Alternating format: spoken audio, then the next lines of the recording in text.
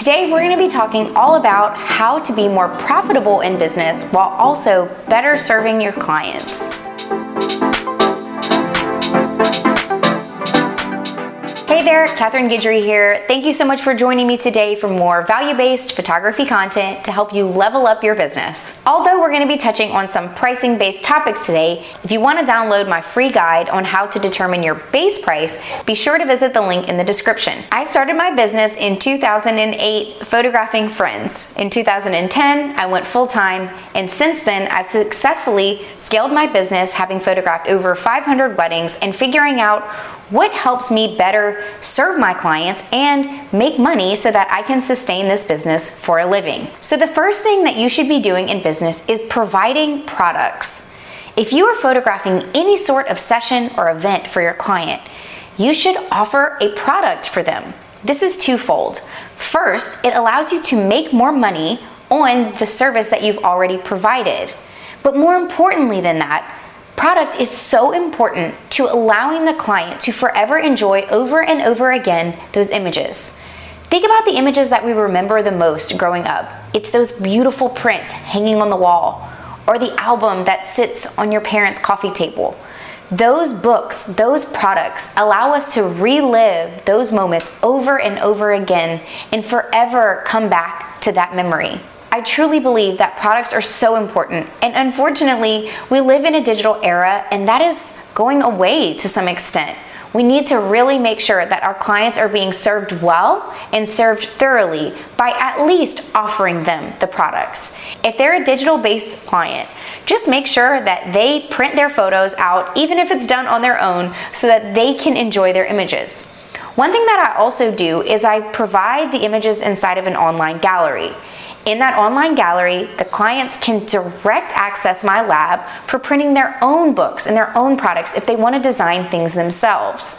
But if they want me to do it, I also offer that. I encourage you to offer products for your clients. It's very important for many reasons. It will leave your business in a better financial position, and it will leave your clients in a better overall position in terms of enjoying their images. Another thing you can do is offer additional coverage for what was already booked. So for example, if you're a motherhood photographer and you have booked a client for their newborn session, offer to photograph their baby at 3 months, 6 months, and their family session at a year.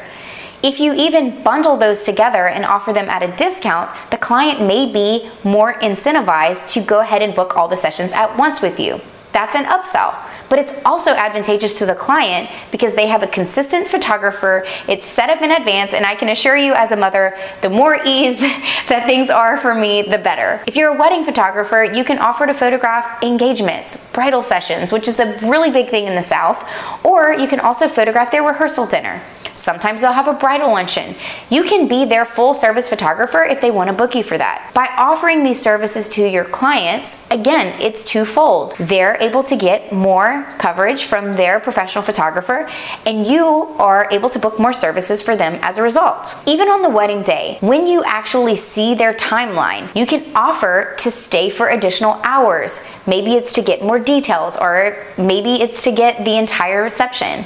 But whatever that situation may be, it's an opportunity for them to extend their coverage and for you to grow the booking with that client. Your clients trust you. When they've already worked with you for an event or a session, you're the one that they want to work with again. If you do a good job the first time, they're going to want to work with you again.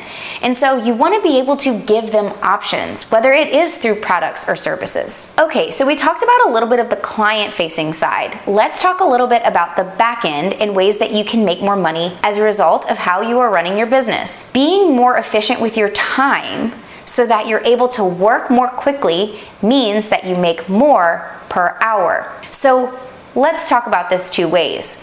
If a client pays you X number of dollars for a session and you spend 12 hours photographing, editing, organizing, and getting all the things ready for that session, but if the same client books you for the same amount and you spend 6 hours, then you just made twice the amount of money per hour.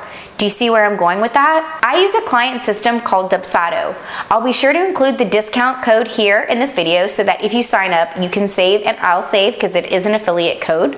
I also offer contract templates, email templates, and lots of things in our educational shop, which will save you time. The more efficient you are in your business, the more you'll make per hour. So I highly encourage you to become organized. I realize that when you're starting your business, because I started my business from the ground up, that these things take time.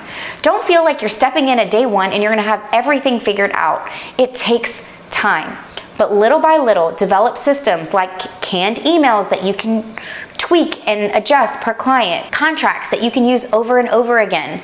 Maybe it's a preset or an editing style that keeps your work consistent. Ultimately, you want to get to a point where everything in your business is streamlined and efficient for multiple reasons.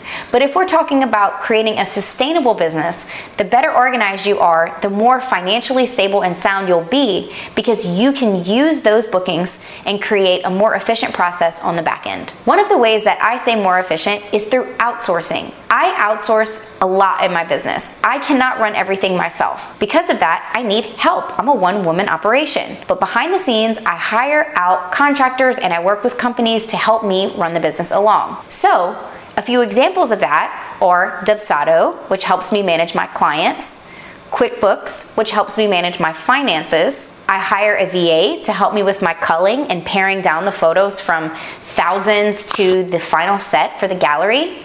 And I work with an editor for the images. When I receive the images, I'm going back through, reviewing those photos and making sure that they're ready to present to the client. I have an online gallery, PicTime and Zenfolio, 2 online galleries actually, for backup, to make sure that I'm able to give the clients their images in a fast, beautiful, and efficient way. In my personal life, I outsource things as well. Anything that will help me focus on what I'm good at, even if it's a one-to-one exchange, I would rather pay someone else so that I can do photography, and that is how I approach things. In business, I want to make sure that I'm focusing on the things that only I can do. If there's something that someone else can do, I will consider outsourcing that. But ultimately, I'm the photographer, I'm the artist, and that's what I want to be doing. I want to be interacting with my clients. I want to be having those meetings with them one-on-one. And most importantly, I want to be photographing them because that's what they hired me to do. That's where my gift is. If you're a photographer and that's what you want to be doing, consider hiring other people to help you run the back end of your business or using companies that will allow you to be more efficient on the business side. And the last tip is going to be to network. If you want to grow your reach, grow your business, and expand your network, get out there and meet people.